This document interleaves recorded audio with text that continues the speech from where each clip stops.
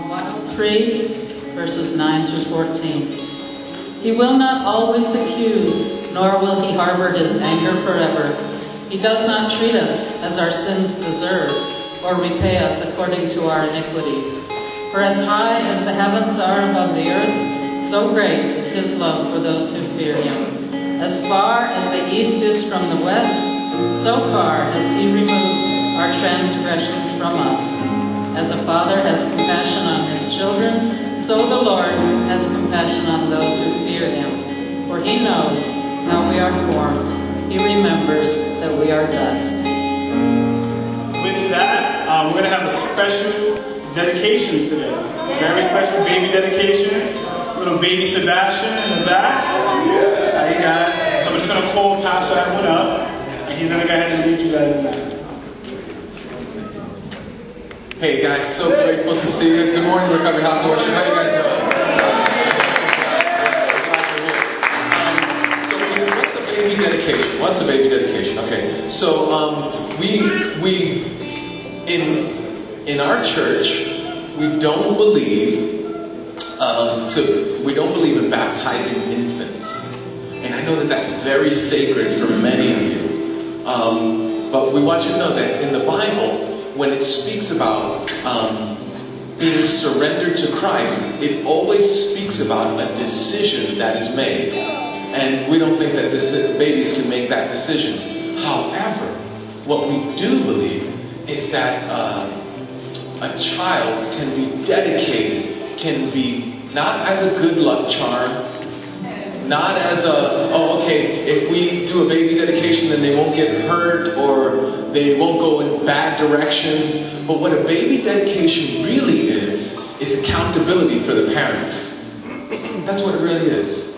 So that us as a church, as we see these parents bring up this baby, and as they come on up guys, as we see these parents bring this baby, what we're going to say is that we are going to keep you in loving accountability.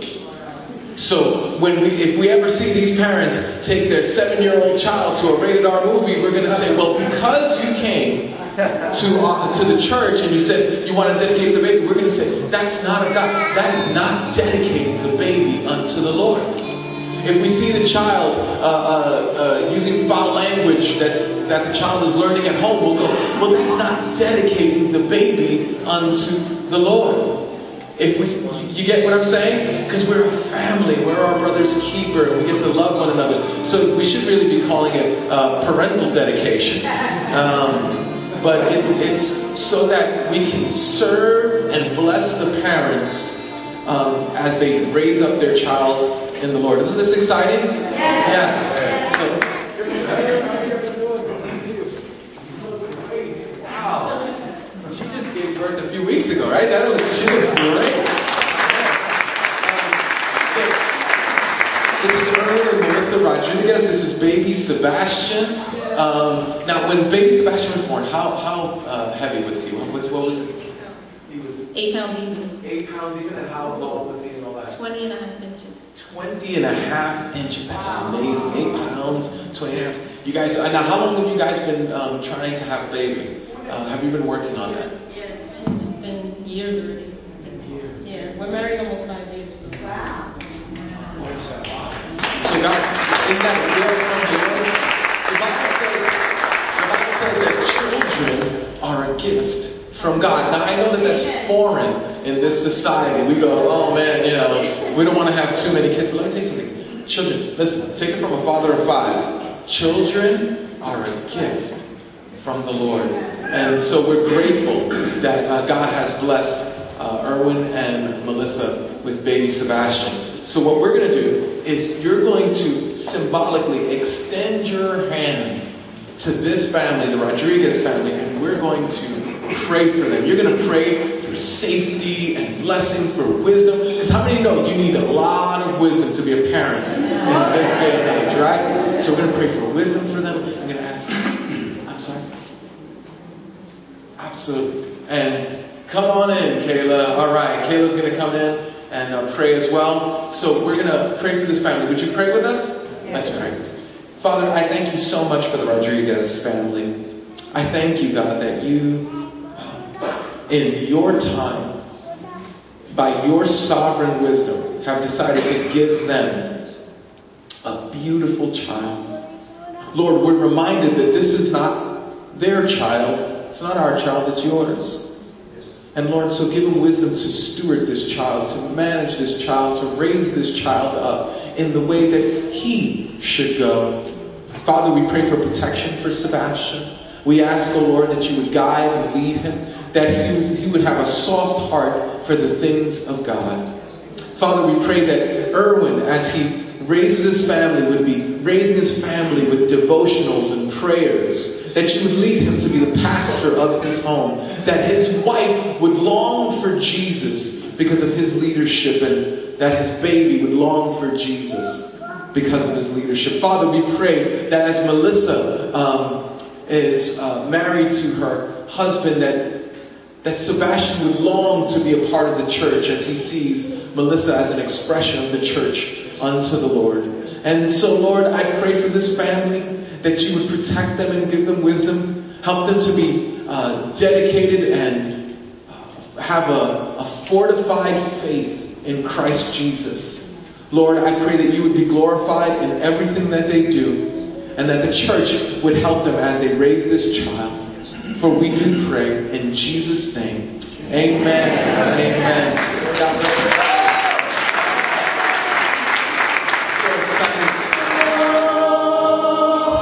We praise you, God.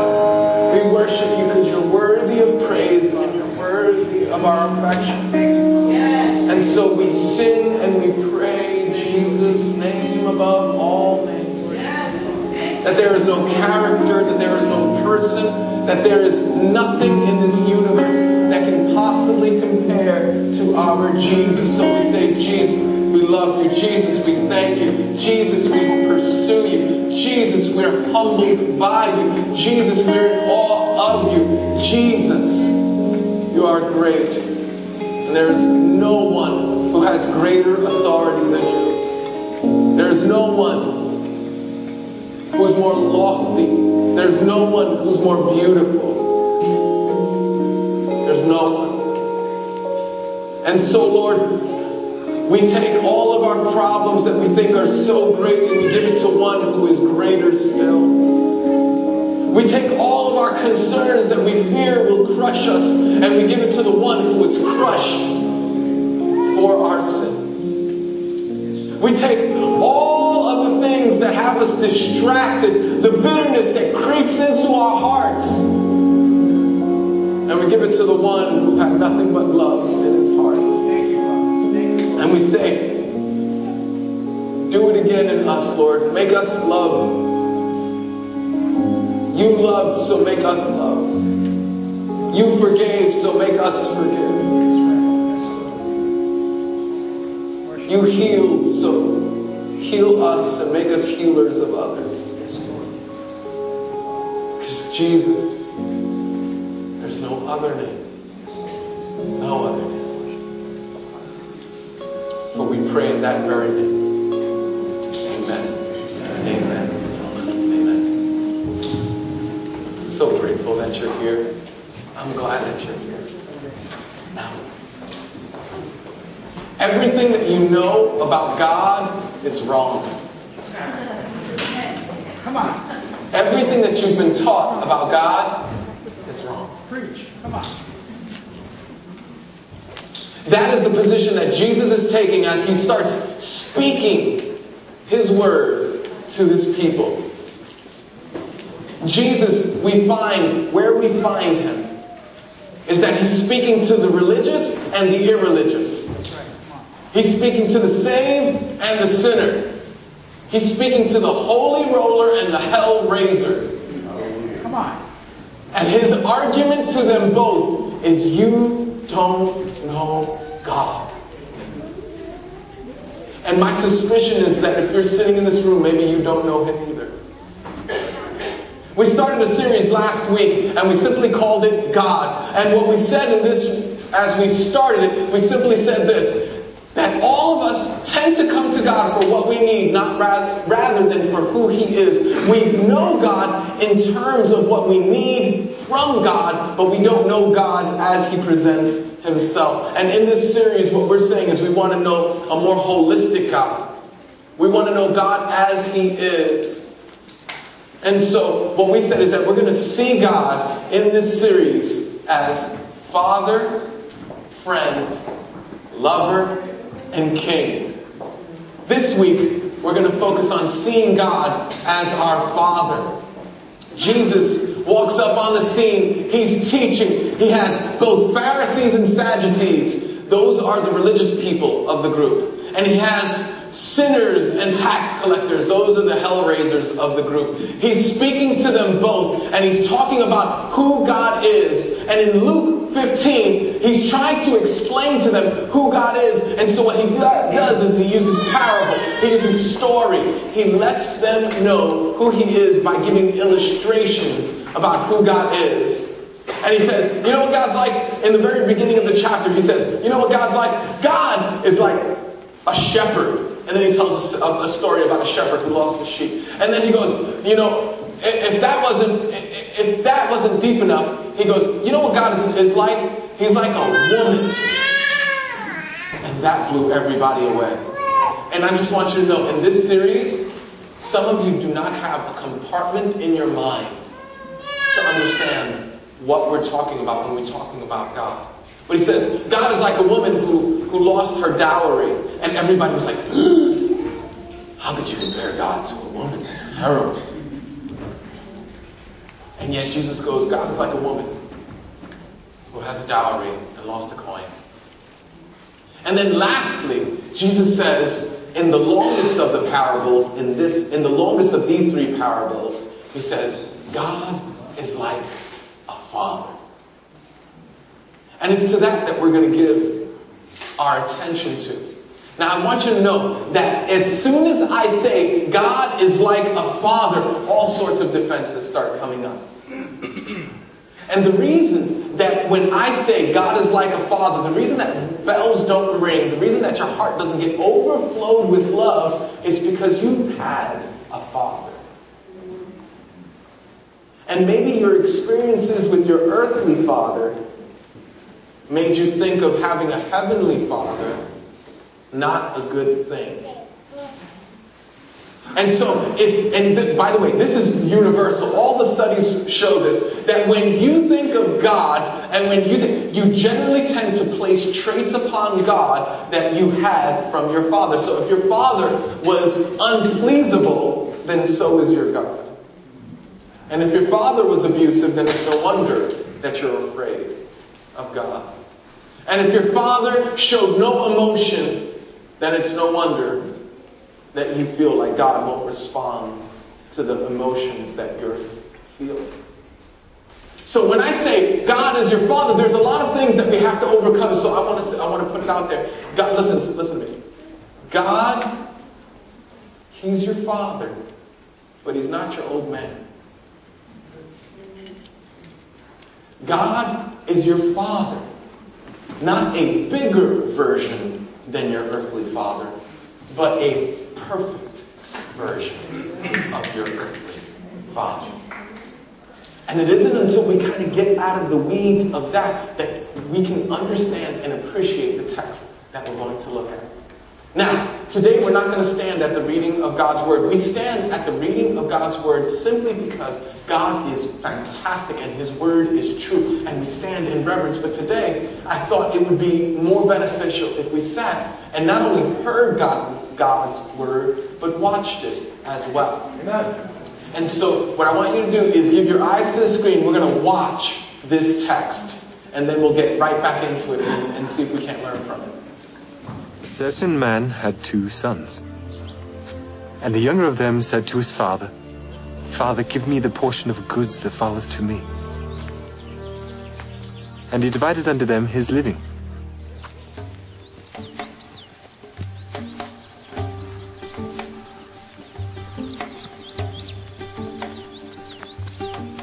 And not many days after, the younger son gathered all together and took his journey into a far country. And there wasted his substance with riotous living.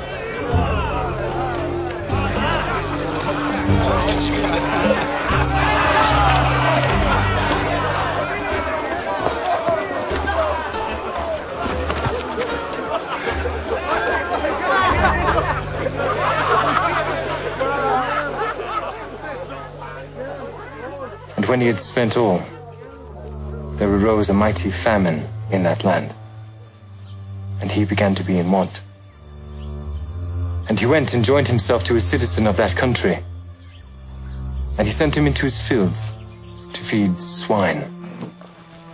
And he would fain have filled his belly with the husks that the swine did eat, and no man gave to him.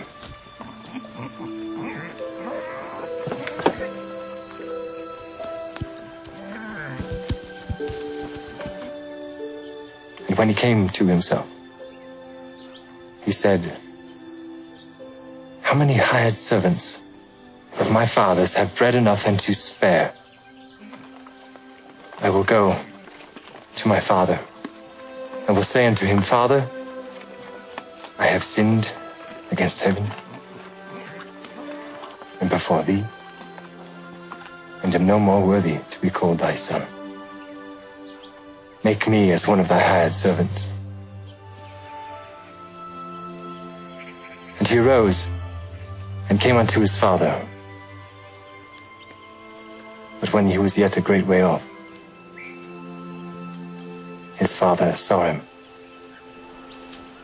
and had compassion, and ran and fell on his neck and kissed him. And the son said unto him, Father,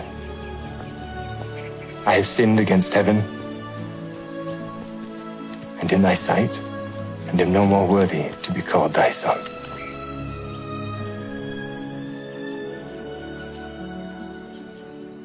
But the father said to his servants, Bring forth the best robe, and put it on him. And put a ring on his hand, and shoes on his feet. And bring hither the fatted calf, and kill it, and let us eat and be merry. For this my son was dead, and is alive again. He was lost and is found. And they began to be merry. Now his eldest son was in the field. And as he came and drew nigh to the house, he heard music and dancing. And he called one of the servants and asked him what these things meant. And he said unto him, Thy brother is come, and thy father hath killed the fatted calf, because he hath received him safe and sound. And he was angry, and would not go in. Therefore came his father out and entreated him. And he, answering his father, said, Lo, these many years do I serve thee. Neither transgressed I at any time thy commandment, and yet thou never gavest me a kid, that I might make merry with my friends. But as soon as this thy son was come, which hath devoured thy living with harlots, thou hast killed for him the fatted calf. And he said unto him, Son, thou art ever with me, and all that I have is thine. It was meet that we should make merry and be glad. For this thy brother was dead, and is alive, and was lost, and is found.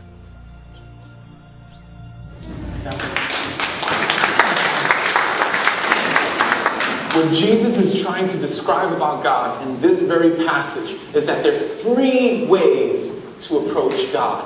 3 ways. We often think that there are just 2 ways to deal with God. One is to be a holy roller. If you're a good boy, go to church. If you pray your prayers, talk your Christian words, eat your Christian cookies, then you're in. And there's another way to deal with God. Be a hellraiser. Say, I want nothing to do with you. One is obedience and one is rebellion. That's another way to deal with God. Be a hellraiser. Have nothing to do with God. Curse God and run away. Jesus is saying, no. Jesus is saying that there are 2 ways to reject God. 2 ways. And only 1 way to come to. That there's a 3rd way. The 3rd way is not somewhere in between the first and the second. The 3rd way is something so altogether different that it'll help you understand the statement that I made earlier. Everything you know about God is wrong. So we look at the text and we see Jesus starting his story here, as you just saw. There's a man who had 2 sons. The younger one said to his father, Father, give me my share of the estate. So he divided his property between them. Now, listen to me. This is breathtaking.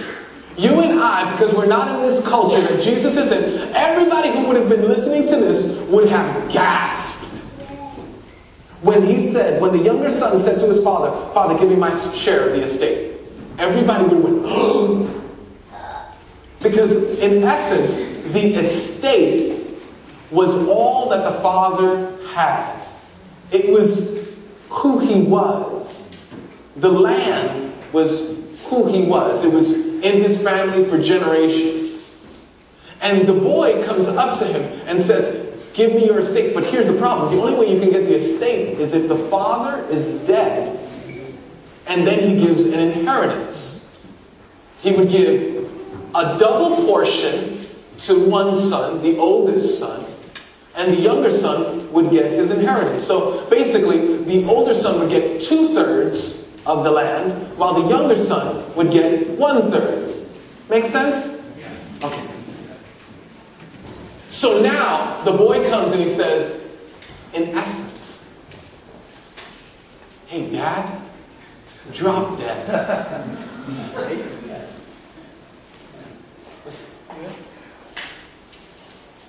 This is a middle... Now, in the culture that we're in, it's hard for any father to hear that from his son. In the culture that they're in, it's impossible.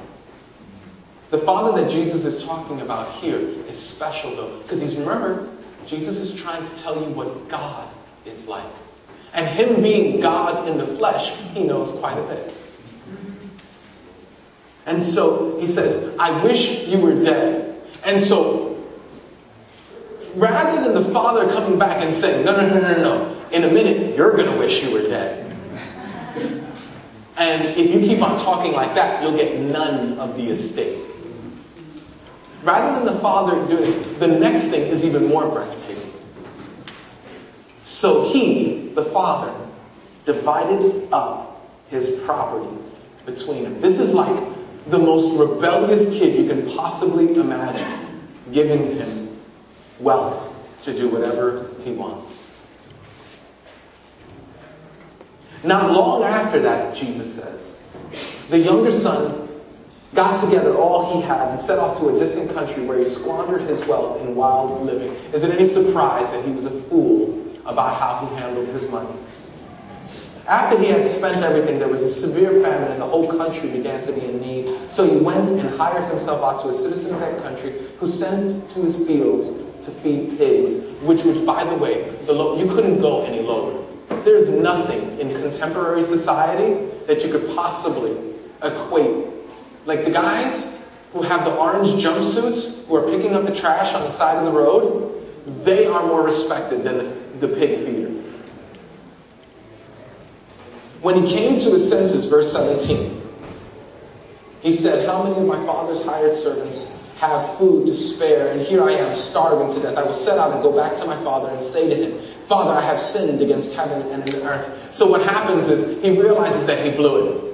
He recognizes that he's not worthy of being his father's son. So what he does is he starts to rehearse his speech. God, Father, forgive me. I'm not worthy of being your sons. But here's what the Jewish culture was like. The reason he's rehearsing this, he's saying, I'm not worthy of being your son, just making one of your higher hands. Here's what he's saying. In Jewish tradition, if a son rebelled against the father to the degree that this boy did, he would have to pay it back before he was assimilated back into the family. He would have to work before he was allowed to come back into the family. You see, if he took something like he did, the 1/3 of the wealth, then he couldn't just be brought back in. He couldn't just be accepted as a son. This guy had to learn his lesson. And not only did he have to learn his lesson, he would have to pay back what he took from the father. But something happens that's absolutely miraculous. The son is rehearsing his speech in his mind. He knows, listen, I can't be your son. Just teach me a trade and I'll pay it off as I grow. And just treat me like that.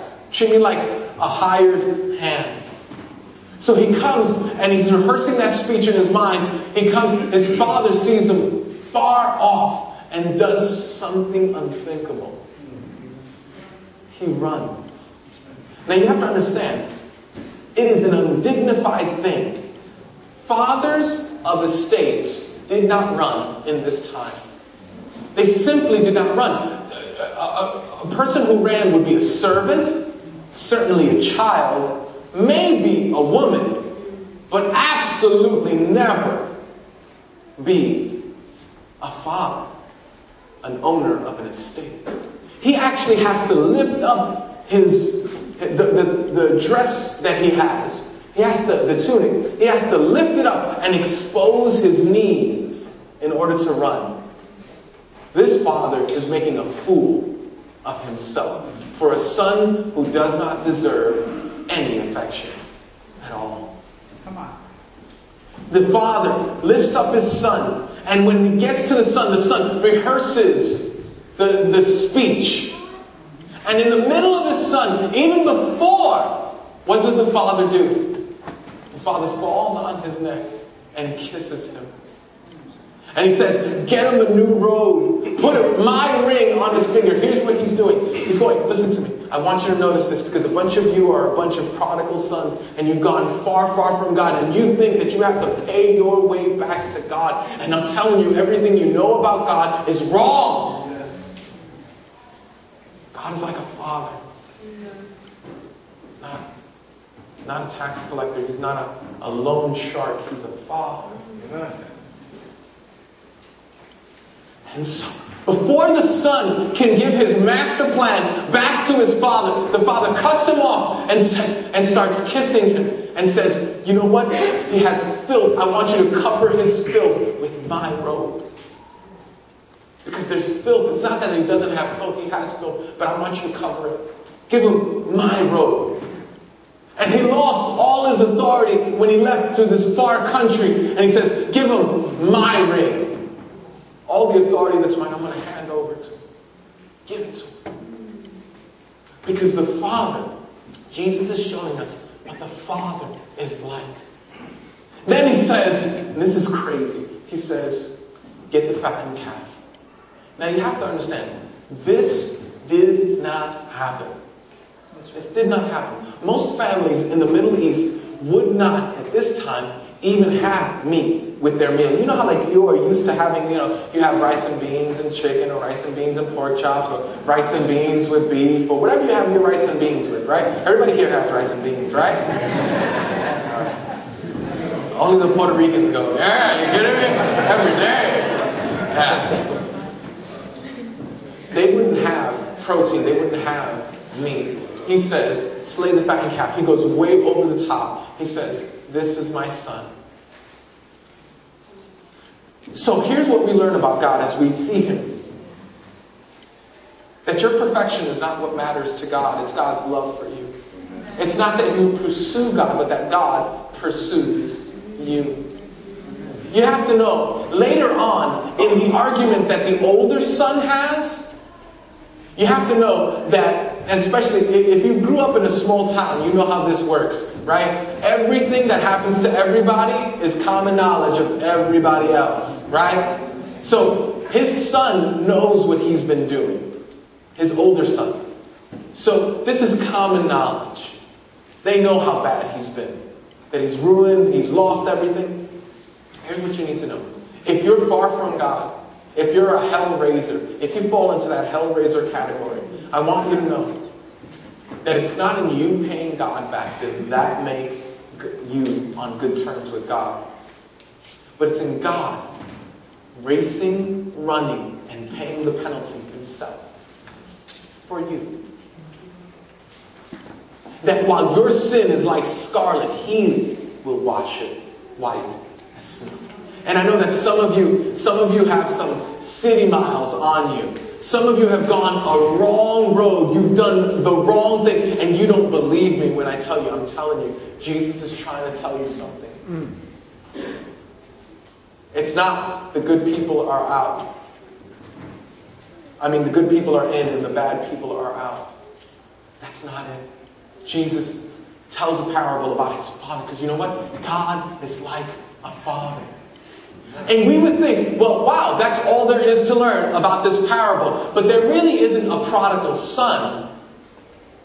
There's a prodigal sons. That's right. That's right.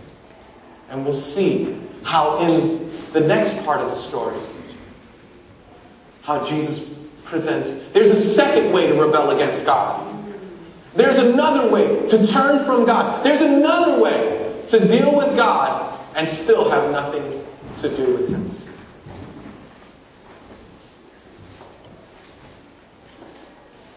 But the father said to his servants, "Quick, bring the best robe, put it on him. Put a ring on his finger and sandals on his feet. Bring the fattened calf and kill him. Let's fast and celebrate. For the son of mine was dead and is alive again. He is lost and is found." So they began to celebrate. Verse 25. Meanwhile, the older son was in the field. What was the older son doing? Working. Doing what all studious sons do. They're in the field, working the field. When he came near the house, he heard the music and dancing, so he called one of the servants and asked him, "What was going on?" "Your brother has come," he replied, "and your father has killed the fattened calf because he has him back safe and sound." The older brother became angry and refused to go in. So his father went out and pleaded with him. Look at me. There are two sons that don't come back to the house. One son doesn't come back to the house because he's too busy living badly. And one son doesn't come back to the house because he's too busy being self-righteous. See, he was working in the field. He was doing what the father had asked him. But the difference is nothing. Because neither one of them had a relationship with the father. Verse 28, the older brother became angry and refused to go in. So his father went out and pleaded with him, verse 23. But he answered his father, look at me. This is probably the most disrespectful way to address your father. He goes, the way it comes across is like, he doesn't even call him father. He goes, look, you. Look. His relationship with the father, it's interesting. It's disrespectful as well. All these years I've been slaving for you. Never disobeyed your orders. You never gave me even a young goat so I could celebrate with my friends. But when this son of yours has squandered your property with prostitutes. Hey, Dad, did you not hear? Didn't you get the word? He was with prostitutes. When he comes home, you kill the fattened calf for him. Stop, look at me. You see, what happens is that when you run away from God, you know you're a mess. You know you messed up. You know you didn't do it the way God wanted you to do, and now you're a mess. You know how you know you're a mess? Because there are bars in front of you. Or a judge in front of you. Or now you're having a baby with the guy you don't want to have a baby with. Right? Or now see, when you go away from God in the way that the first son, the younger son, goes away from God, there's an awakening that happens. Right? But there are those who can be in a church like this for 50 years. Come on. Preach. And be as far from God as that one is. And yet never admit it or want to know it. He says, you know why? Because when you're religious, you want your rights. That's right. You see, God isn't father to you. God isn't rewarder to you. And you put in the hours, and He pays the wages. You put in all the work, and God pays you off. Which is why I have so many conversations with people from this church going, but I came to church, and I read my Bible, and the marriage didn't work out. Or I came to church, and I prayed, and I asked God to heal the boy, and the boy still died. I'm going to go away from God. You see, the fact is that both boys didn't want the father. They only wanted the father's stuff. And there were two ways to get the father's stuff. One is say, drop dead, give me what's mine, I'm out of here. And the other one was, I'm going to stay right here, do everything you want me to do, and wait for you to die so that I can have the rest of the stuff. There's two ways to rebel against God. One looks like reading your Bible, and the other looks like burning your Bible, but they both look like rejecting God. The father comes and he says, my son. No. What the father could have said is the father could have said, listen to me. Who are you talking to? You talk to me like that again, and that 2/3 will start dwindling. You don't talk to me like that. But remember, Jesus is telling us how God is like. You see, God is not what you think. God is bigger than you think. And He's bigger than you. He's bigger than you can think. My son, the father said, you are always with me and everything I have is yours. But we had to celebrate and be glad. Because of this brother of yours was dead and is alive again. He was lost and is found. And it ends. What happens to the big brother? Does he come into the feast? Does he reconcile with the parents? Jesus never says. Because do you remember who Jesus is speaking to?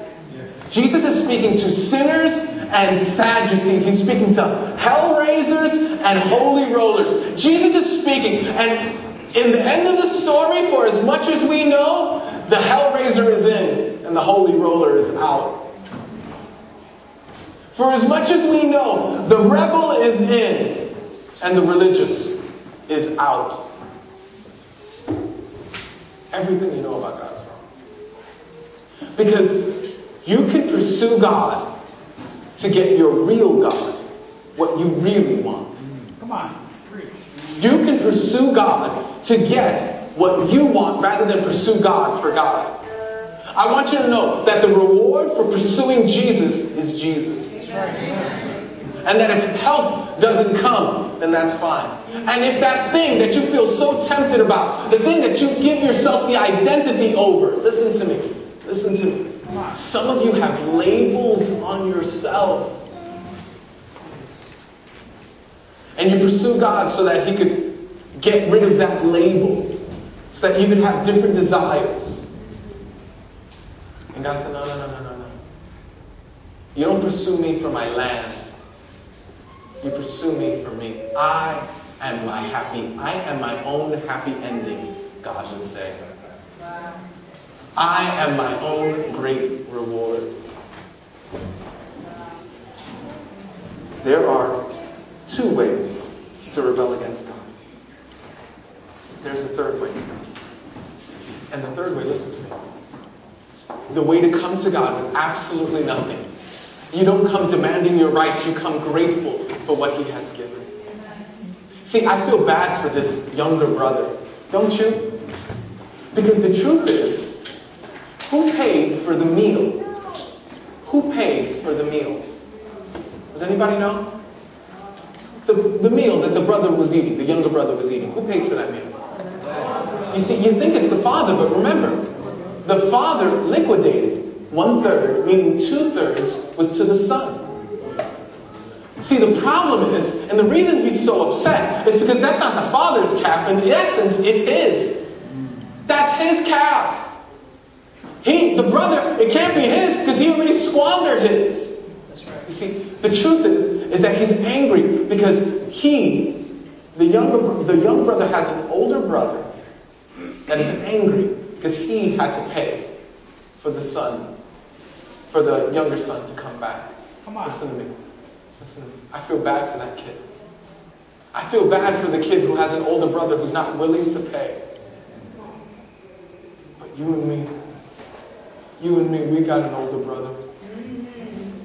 We got an older brother that saw us leave the Father's house and go off to a far country and sin in ways that were despicable and things that we don't want to bring up and secrets that we want to keep forever. But our older brother didn't just stay at home enjoying the riches of the Father. Our older brother came from heaven to earth. Jesus came to the far country. And He wasn't satisfied with watching us eat our pigsty, but in fact, brought us back to Himself. And He didn't provide a lamb, He became the lamb. Not at the cost of His wallet, but the cost of His life.